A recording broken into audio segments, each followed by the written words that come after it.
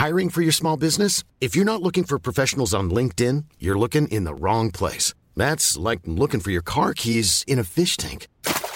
LinkedIn helps you hire professionals you can't find anywhere else, even those who aren't actively searching for a new job but might be open to the perfect role. In a given month, over 70% of LinkedIn users don't even visit other leading job sites. So start looking in the right place. With LinkedIn, you can hire professionals like a professional. Post your free job on linkedin.com/people today.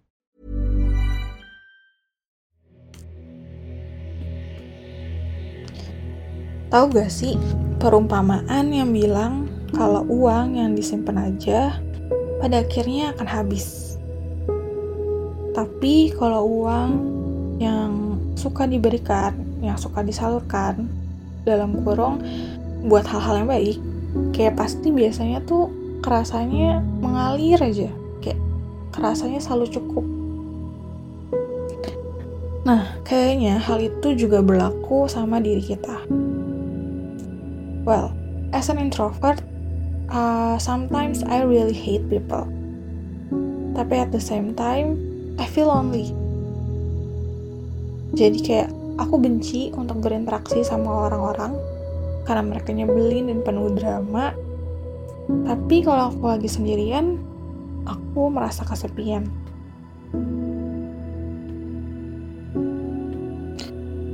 Di episode sebelumnya, aku pernah cerita tentang membuka diri dan membuka hati.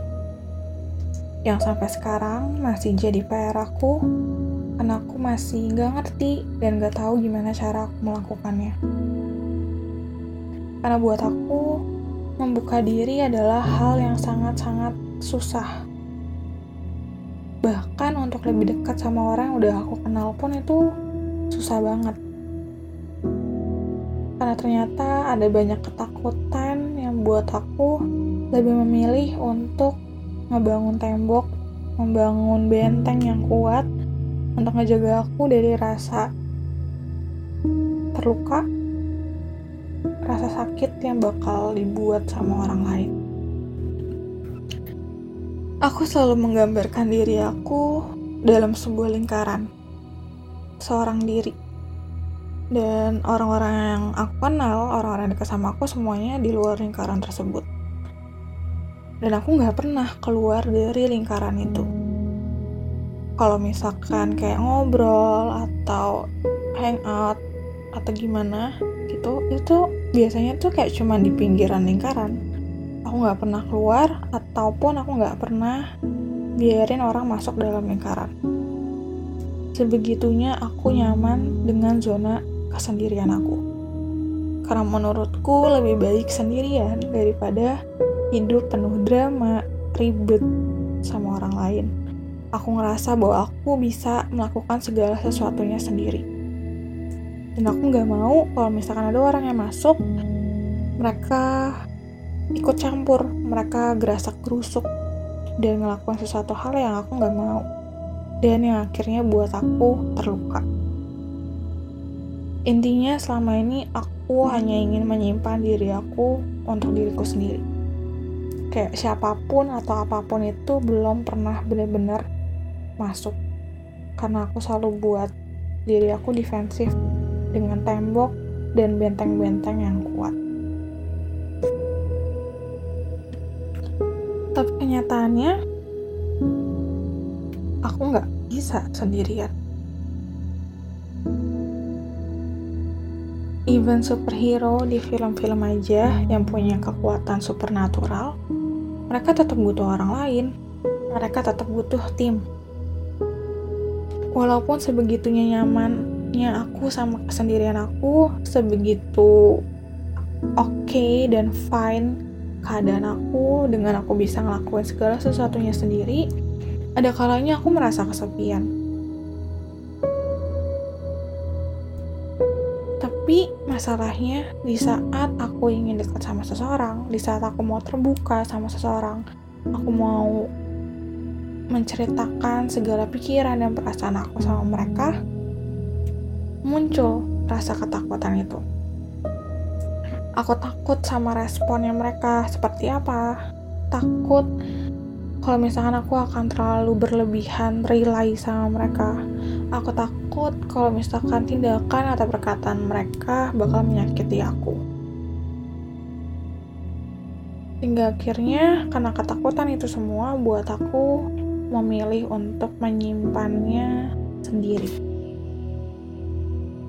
Sampai akhirnya hari ini rasanya kepalanya mau pecah, hatinya udah sesak, karena udah gak bisa untuk menahan rasa semuanya itu sendirian lagi. Lalu tiba-tiba ada suara kecil, suara hatiku dengan lembut, dia bilang kayak gini. Emang kenapa kalau misalkan kamu terluka? Emang kenapa kalau misalkan kamu akan tersakiti dan hatinya akan hancur? Kamu lebih kuat dari yang kamu bayangkan loh. Dan membuka diri buat orang lain itu gak semenakutkan itu.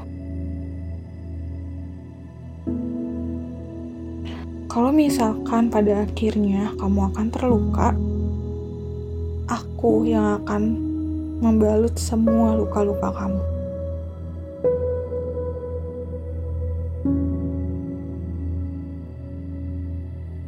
Well, walaupun kita ngerasa saat ini kita sendirian, tapi sebenarnya kita nggak pernah benar-benar sendiri. Karena ada satu pribadi yang akan selalu ada bareng-bareng sama kita, dimanapun dan kapanpun. Manusia diciptakan bukan untuk dirinya sendiri. Kita ada untuk jadi dampak buat orang lain. Jadi mau sebagaimana caranya kita berusaha untuk menutup diri dan menjauhkan diri dari banyak orang, pada akhirnya kita akan selalu berinteraksi sama mereka. Kita akan selalu membutuhkan sebuah hubungan sama orang lain. Karena dengan begitu, kita akan menjadi lebih kuat, lebih dewasa, dan lebih baik dari diri kita sebelumnya. Mungkin kita benci sama orang-orang itu, tapi at the same time, mereka juga bisa jadi orang yang memulihkan kita. Mungkin mereka yang menunjukkan kelemahan-kelemahan kita, tapi at the same time mereka juga yang akan menunjukkan kekuatan-kekuatan diri kita. Jadi kalau misalkan hari ini kamu lagi struggle hal yang sama kayak aku, bingung dan takut untuk membuka diri, untuk bisa lebih dekat sama seseorang, untuk bisa cerita apa yang lagi kamu rasakan atau alami hari ini, yuk sama-sama belajar untuk gak perlu takut untuk membuka diri kita. Karena sebenarnya gak semenakutkan itu kok. Mungkin ya kita bakal terluka, kita bakal tersakiti, tapi kenapa? Kenapa kita harus menutup diri? Karena seharusnya kita gak perlu untuk menutup diri, gak perlu untuk takut, tapi bisa jadi dampak buat orang lain, bisa jadi terang buat orang lain. Bahkan waktu kita membuka diri kita bisa jadi seseorang yang memulihkan orang lain. Well, we never know. So, sama-sama untuk belajar membuka diri dan membuka hati kita buat orang lain.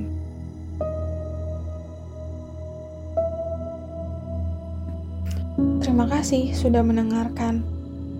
Podcast ini dibuat dengan aplikasi Anchor. Dengan Anchor, kita bisa rekam dan publish podcast langsung ke Spotify 100% gratis.